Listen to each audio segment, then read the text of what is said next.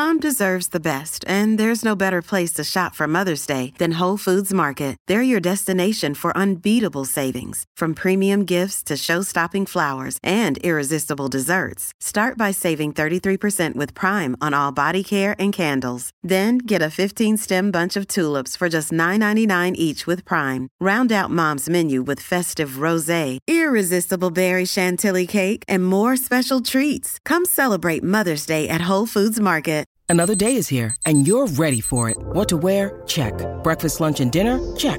Planning for what's next and how to save for it? That's where Bank of America can help. For your financial to-dos, Bank of America has experts ready to help get you closer to your goals. Get started at one of our local financial centers or 24/7 in our mobile banking app. Find a location near you at bankofamerica.com/talktous. What would you like the power to do? Mobile banking requires downloading the app and is only available for select devices. Message and data rates may apply. Bank of America N.A., member FDIC.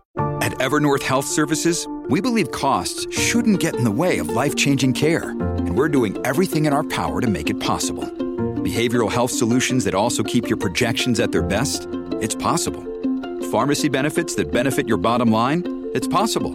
Complex specialty care that cares about your ROI? It's possible.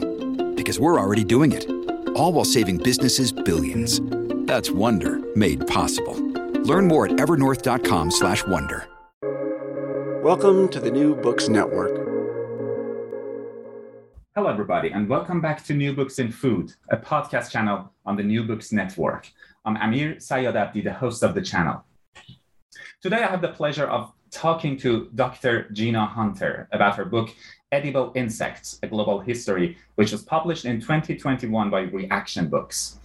Gina is Associate Professor of Anthropology in the Department of Sociology and Anthropology at Illinois State University. She has published research on women's reproductive health, foodways and food systems, the ethnography of the university, and pedagogy and research methods. At Illinois State, she is Director of Office of Student Research and co-director of the Food Studies minor and is affiliated with the Latin American and Latino Studies program. Her regional specialty is Brazil and has twice led a study abroad program in Brazil. Gina, thanks for accepting my invitation and welcome to the show. Hello, Amir, and thank you. It's a pleasure to be here. I'm excited to talk to you. Yeah, same here. To start off, could you tell us a bit about your background and how you ended up as an anthropologist of food, Gina? Interestingly, I guess I came to the university and began studying. I studied a wide variety of things. I didn't settle on anthropology until my senior year of undergraduate, which is not common, but it's at least possible in our educational system. It's not the case everywhere that you can change your major area of study so easily. But my first loves were horticulture and ethnobotany. So I took a lot of botany and ecology courses as an undergrad, and then when I went to grad school to study anthropology, I really wanted to study, ethnobotany, but navigating interdisciplinarity proved a little bit difficult. I did my graduate work at the University of Illinois at Urbana-Champaign, and they have a lot of interdisciplinary research centers, especially now. But when you're kind of straddling two programs, you have two sets of expectations, and it was quite difficult for me to kind of articulate a good project that satisfied both the botanists and the anthropologists that I was working with. So I was studying those things, and I was also in grad school married and navigating married life with also a son and thinking about, how I was going to do field research, with a family in tow. And so that kind of got me a little bit away from my first loves there. And I was taking a medical anthropology course and reading a lot about Brazil. My ex-husband is Brazilian, and that, and I read about this dramatic fertility decline in Brazil over, from the 1960s to the 1980s, and the fact that female surgical sterilization was one of the predominant ways of fertility control. And so I ended up studying that. So that's how I got to women's reproductive health. And so I lived in Brazil for quite a while and did long-term field work there. So that's kind of, I kind of feel like now being in food anthropology is a return in a way to something, because I loved economic botany and ethnobotany, and especially, food plants and medicinal plants. And so by the time I was an associate professor here at Illinois State, I was post-tenure. I wasn't interested in that line of research in reproductive health anymore. And I was teaching a lot in my program. We had a pretty heavy teaching load as a visiting and then an assistant professor. And as you mentioned, I took students to Brazil in ethnographic field schools. So my publications were on a lot of pedagogical, topics. And I was involved in the local food movement in my community. I'm here in the middle of the US Corn Belt. But 10 or 15 years ago, very little of the food produced in this very rich agricultural land here was actually food for people. It's all commodity corn and commodity soybeans, and that goes mostly for feed and fuel and other things. So, I was reading about food studies, and in anthropology, it had, really grew in the last, say, 20 years. And so I started kind of dipping my toes into that literature, and co-authored a chapter on the anthropology of food with a senior colleague here, Dr. Robert Dirks. And then I got interested in food as cultural heritage, and wrote a little bit about that in Brazil. So that's kind of like my circuitous route from just, anthropology in Brazil and women's health, all the way kind of, in a way, a homecoming for me back to food anthropology. Very interesting journey. Yeah. Your book, Gina, is published as part of Reaction Books' Edible series. And for those listeners who may not be familiar with Edible series, it's a series that focuses on the global history and culture of one type of food or one type of beverage in each of its volumes. And your book, Gina, is on edible insects. So I was wondering, how did this research and the consequent book come about, and why edible insects of all things? Well, I am not an entomologist, and so this isn't something I had studied before or thought about writing about, really. But I like the edible series. I had read several volumes before. I think the first one I read was Bruce Craig's volume on the hot dog. And I was actually on sabbatical for other work, and I got a list in my email of, upcoming volumes coming out of the series. And as I looked at that list, I noticed that many of the titles were staple foods or common foods in Western cuisines and in Western diets. And I thought about all the foods that were staples in other parts of the world that might be interesting to read about. I thought, in particular, given my experience in Brazil, I thought of cassava or manioc, which is a really, just common, prevalent food there, and a staple food. And I'm not even quite sure why, but insects came to mind as something that would be interesting to read about. And I think before that, maybe even I did have an interest. I've been interested in, like disgust, just where disgust comes from, and so, the idea of eating insects is disgusting to many people. And so that I was, that kind of fascinated me about the topic. And so, I wrote to Andy Smith, the editor of the series, and I just said, I think this would be a good topic. And he was interested and said, well, do you want to write it? Send a proposal. And so I said, well, wow, okay, yeah, maybe I will. And so it took me several years, but then, to actually write it, in part because I balanced that with other research projects I was doing, and a lot of admin work at the university and teaching, and also because insects are hard. I had to learn a lot just in general about insects in order to begin to write this book. I mean, you have now learned a lot about insects, as you were saying. So could you tell us what is an insect, or perhaps what is not an insect? I know you said that you're not an entomologist, and I don't want to get into deep taxonomy discussion here. But what is an insect, and more importantly, are all insects edible? That's a good question. Well, first, for insects, I do talk about things that that we might call bugs. In general, we say bugs, and we mean all kinds of things that are not technically speaking or taxonomically speaking insects. But insects are, well, first, I guess we could just say they're arthropods, they're invertebrates, and when mature, invertebrates mean they wear their skeletons on the outside. They're called exoskeletons, and that exoskeleton, the hard exterior, is made of chitin, which is a fiber that's actually hard for most people to digest. So a lot of insects are eaten when they are immature as eggs or pupa or larvae. But so insects are animals, and they're the dominant form of life on Earth. There's over 1 million known species, and scientists don't know how many millions of yet to be identified species that are out there. So I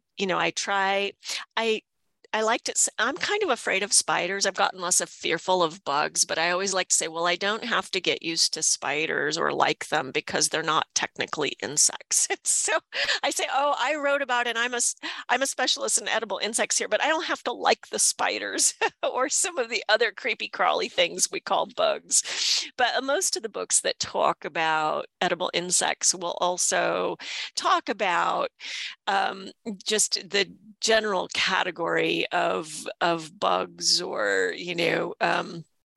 even crustaceans and other things that people will kind of classify in that same group. I tried to limit it mostly to insects. And where did this insect eating begin? I mean, is it a recent thing, or is it something that we've been doing for a long time? Oh, well, yeah, we humans have been eating insects. Probably it's as old as humanity. We don't have a lot of direct archaeological evidence because it's hard to find and has often been overlooked. But we have cave paintings of people harvesting honey, and I think when we think of honey, we think of that as a product, and certainly that's maybe the most popular insect byproduct that we have, but that's edible anyway. But the bee brood, that is the nest itself, is also edible and is eaten by people. So we have cave paintings in several places of the world that are tens of thousands of years old, representing honey and bee hunting, and then representations of locust eating in the Middle East, and so we have lots of evidence, and then archaeological evidence, direct evidence in like coprolites, the fossilized feces of insect parts, and we have those direct for thousands of years ago, dated to thousands of years ago. And so I think, well, we even know that our primate relatives will eat insects, like chimpanzees that will actually devise tools and to fish out, say, termites from a log, and that they eat them. So I think that it is very much a part of our it's a part of our humanity, and maybe part of our animality actually to eat insects. But why do we eat insects anyway? I mean, is it the nutritiousness? Is it the taste? Is it the availability? Is it the affordability? I mean, what is it that makes us, or have made us in the past, to eat insects? And I don't know the answer to this question, depends on the when and the where, but just a general overview that you, in your research, at least for this book, have come to learn. Well, one answer, well, you had asked me earlier, how many are all insects edible? And I would say probably not, but we really don't know how many are, because that's very difficult to know.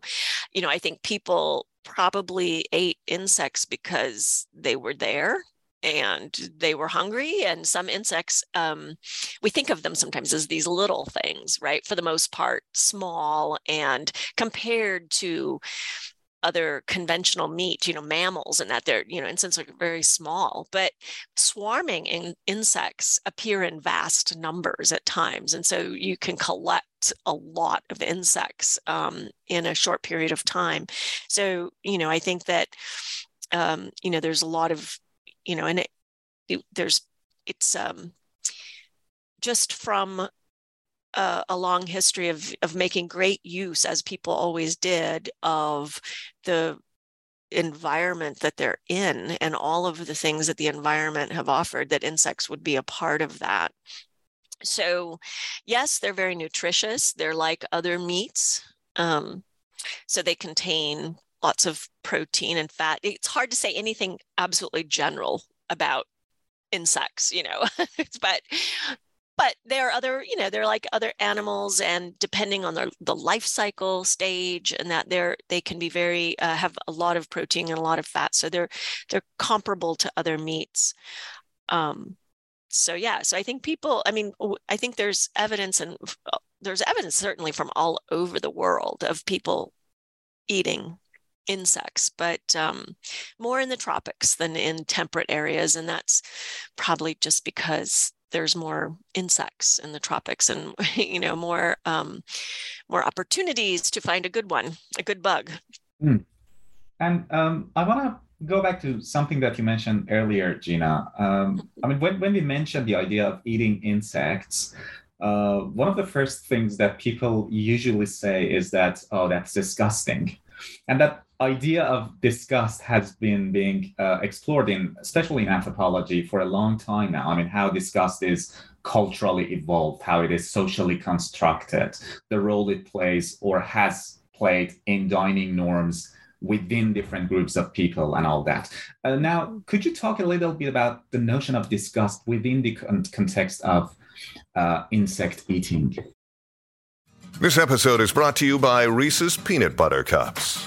In breaking news, leading scientists worldwide are conducting experiments to determine if Reese's Peanut Butter Cups are the perfect combination of peanut butter and chocolate. However, it appears the study was inconclusive, as the scientists couldn't help but eat all the Reese's. Because when you want something sweet, you can't do better than Reese's. Find Reese's now at a store near you. Yeah, I think if you were to ask most Americans, if you ask them why they, or, what they think about eating insects, they react with, disgust, or, and they believe that it is, that this visceral rejection must be natural, right? So, and as anthropologists, we know that, we always question that, but, Paul Rosen is probably the scholar most associated with the study of disgust and its various forms. He's classified different kinds of disgust, but, part of the association of disgust with insects is that, some say that, insects can be associated with disease. So if we avoid insects, it's in part perhaps due to a fear of pathogens. Some associate insects with, insects are part of, they do this really important ecological service for us, which is helping with decomposition. So insects decompose, vegetable and other matter. And so that association with decay and death and decomposition might be seen as a origin of disgust. But as you said, none of that really holds up if you look cross-culturally, and, like most food habits and preferences, it's cultural. And so how that evolved, that in the West predominantly we find insects kind of generally, with very few exceptions, that we find insects disgusting, is a really complicated historical question, because we do have evidence of, say, the Romans, eating certain kinds of insects, and in history, and we find some evidence of peasants and others, and there are isolated what's the Sardinian cheese? I mentioned it in the book. That's, has a kind of maggot in it that is a specialty. Although I like to say that Kazumarzu, I think that's the name. I'm not sure how you pronounce it, but and I think that people, they think of that as just a specialty, and they certainly wouldn't think of themselves as insect eaters. It's just that particular dish. And that's, probably the world over, people eat a particular bug and maybe prepared a particular way or at a particular life stage, and not, never think of themselves as insect eaters. But so our broad dismissal of most insects is a little bit unusual. And I think that, there's a lot of things that might account for that in the West. Some of the things I talk about in the book are the fact that there's simply in Europe, there were fewer species available. So, and with agriculture, and climate changes, there may have, what once would have been an abundant food source might have become at a later period less likely. And by the time you have a lot of colonization, this insect eating, which wasn't very common in Europe, that becomes associated with the other and with so-called primitive peoples, right? And it comes to be seen as primitive, and because of that, many people, even in the colonized world, then associate that with backwardness and a desire to not be seen as backward or primitive and wanting to modernize. And so there's a whole bunch of reasons why maybe, people who once ate insects don't anymore, and it's not, I think, a resolved question.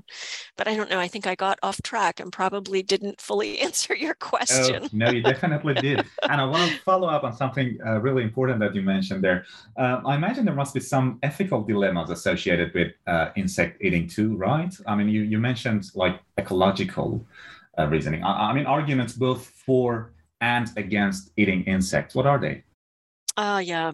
Well, it depends. I suppose if you are a strict vegan, then you may not want to eat insects. I mean, there's a question about how sentient insects are, but, they are animals. And so those who are strict vegans just would maybe choose not to, for that reason of not wanting to eat living things. Of course, we eat insects all the time without knowing it, but, that's not the intentional consumption of them.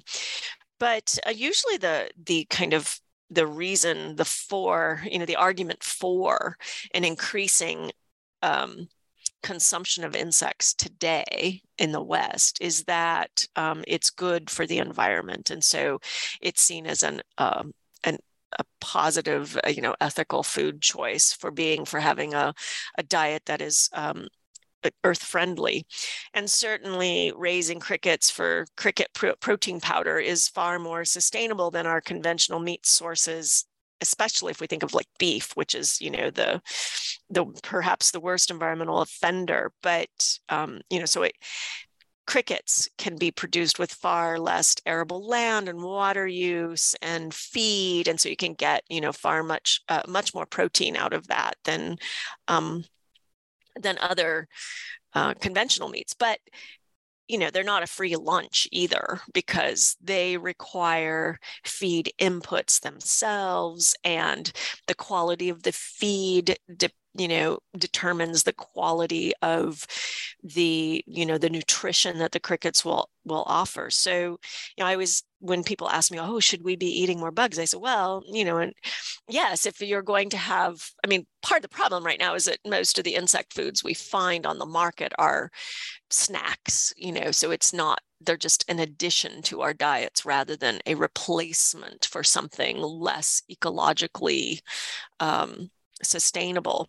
But so I tell students and others when they ask that if you want that the ecologically sustainable diet is plant-based, at least for most places and most people in the world. So that's another, that's the main, and that was really one of my inspirations for writing the book, is that when I started looking into insects as foods, I just saw a lot of a little bit of hype, especially around the new market for food and commercial food outlet. A lot of eating insects will save the world, basically. And I was very skeptical and had to look into that. And so while I think that, farming insects is potentially a great way to diversify a smallholders or, farm income, if there's a place to,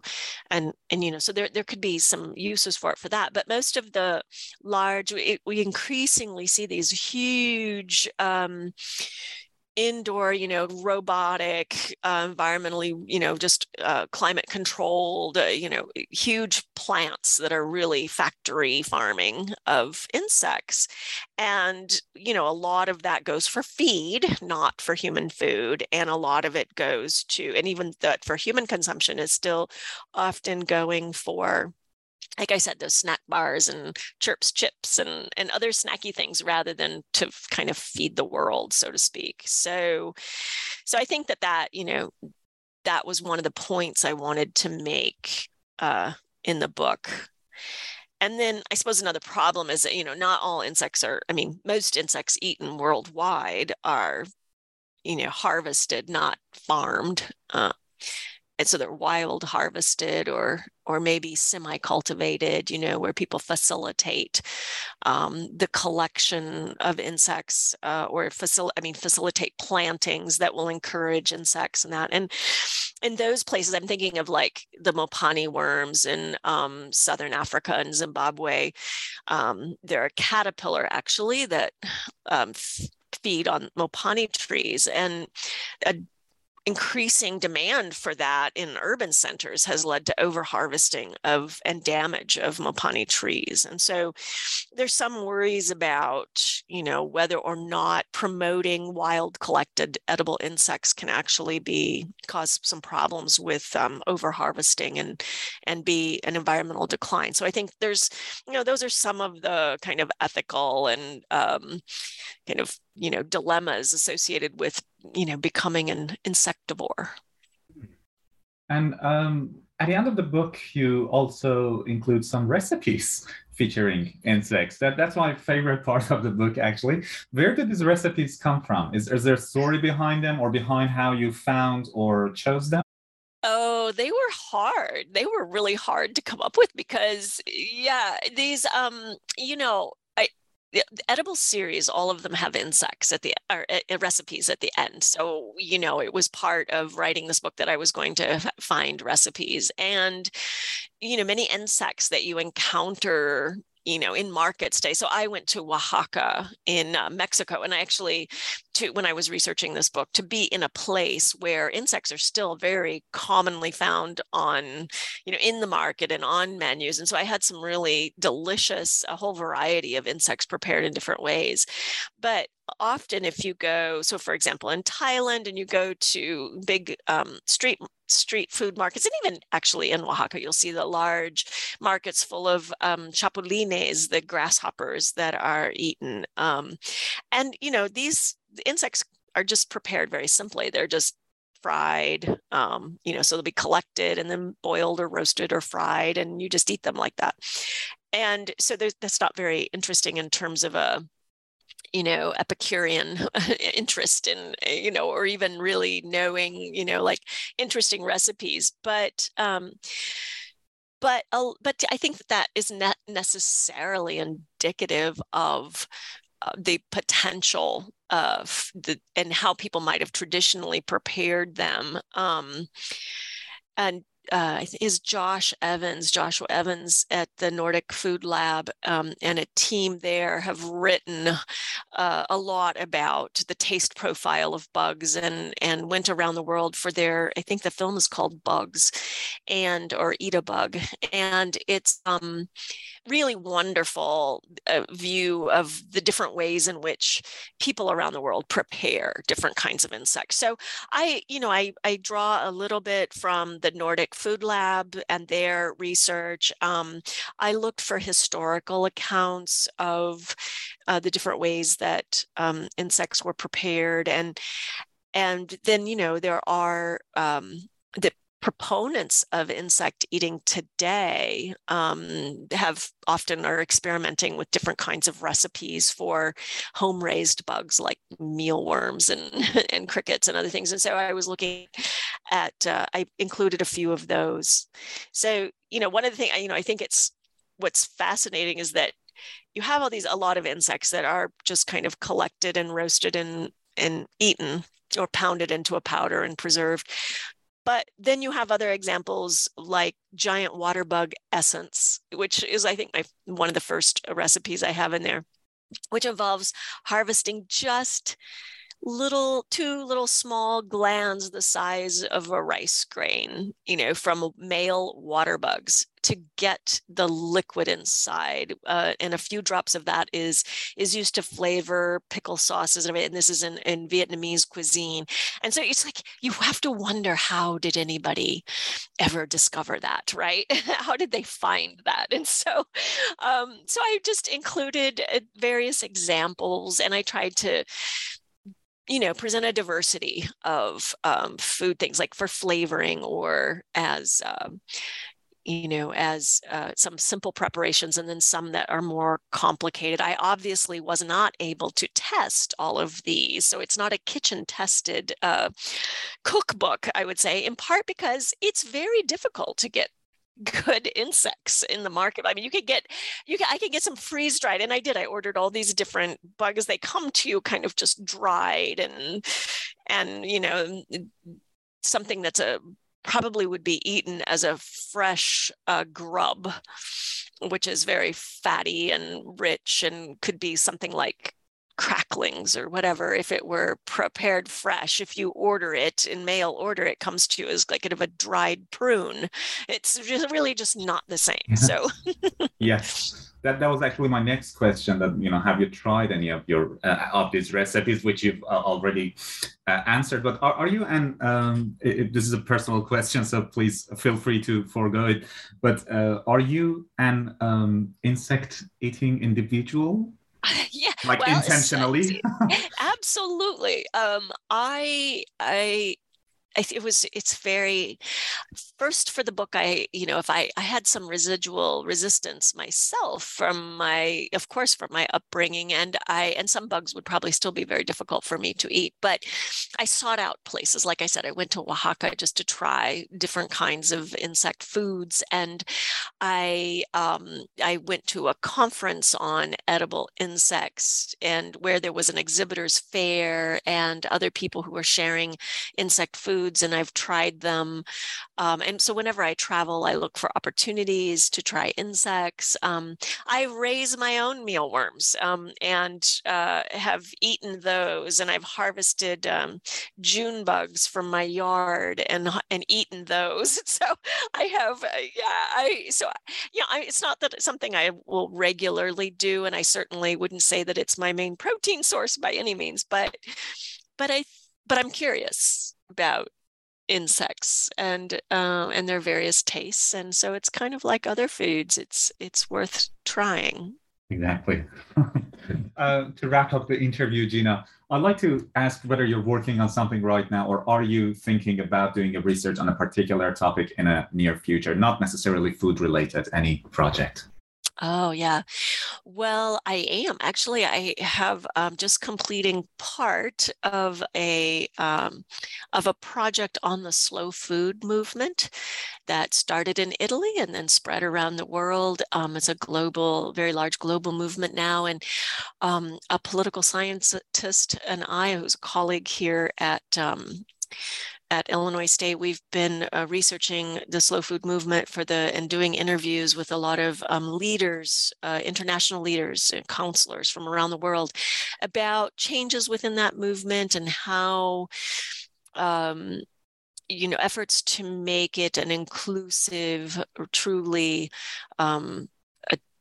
global and solidary movement with small-scale producers, peasant communities, and indigenous peoples around the world. And so, so we've been studying that and are wrapping up an article right now that's kind of phase one of that project. And then, so I'm not sure where that's going to take us, but I'm interested in future research on slow food in other parts of the world, and slow food Brazil, for example, and continuing a little bit of work that my current research has uncovered. So that's basically my current research.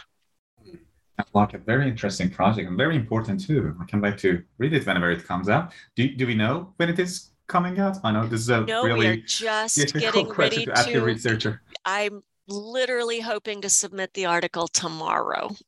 So it is not even submitted yet. We've presented on it a number of times, but not submitted it for publication. So it is just now going out. We found ourselves, we went to the big event of slow food in Turin, Italy, which is called Terra Madre. And we did that in 2018. That was last one. And then COVID hit, and we continued interviews on Zoom, and but like everybody else, it sent us in scrambling as teachers and administrators, and so a lot of things kind of had to be put on hold for a little while. Yeah, I can relate to that. Thank you so much, Gina, for coming on the show and speaking with me today and sharing your insight and your wonderful work with our listeners. I really enjoyed reading the book. It was a really interesting topic and very well written, but I enjoyed it even more to talk about it with you. So thank you very much. Well, it has been a pleasure talking to you, and I am just delighted to be here and talk a little bit more about this book and this topic. I think we have a lot to learn from people who traditionally ate insects and who continue to eat insects. And so I like to spread the word wherever I can. Thank you very much, Gina. Have a good evening. Thank you, Amir.